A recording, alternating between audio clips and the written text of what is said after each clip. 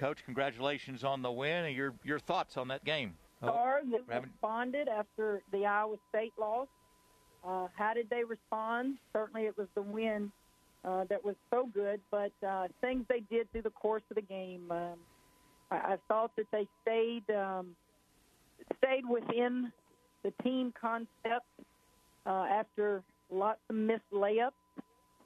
We turned the ball over too much, particularly with post players. I just thought that you're on the road, you just lost, and we're going to see what we're made of. And I just thought I saw some kids tonight that had some guts and will to win.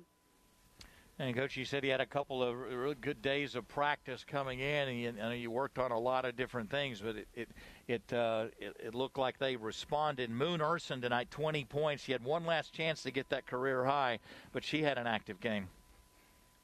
Moon's going to get her career high. There's many more basketball games to be played. She was exhausted.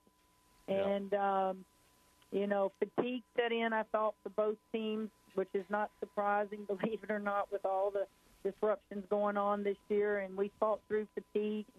I just, Bruce, we just need practice. We just need to be on the floor every day. Every minute we can get on the floor with as many players as we can, we're going to get better.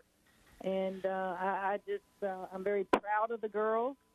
There at the end, that was a 22-point game. We turn it over, they jack up a three, and it looks like a 19-point game. But I thought we controlled the game. I thought it was 20-plus the whole game, and when they made their runs, we responded.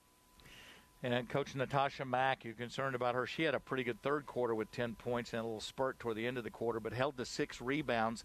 That says something about your post players. We did. We battled on the boards. I thought Melissa Smith had one of her finer games. And, this game is interesting in teaching players. Sometimes they think if they have double-doubles, they've played good, and they didn't.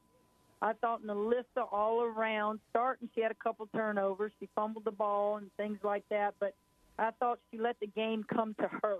She didn't try to do too much. She involved her teammates, and she ends up with a double-double. I thought she and Queen and Hannah battled extremely hard on the boards. It was good to see Hannah bounce back and come in there. It was a game that she could help us, and she did.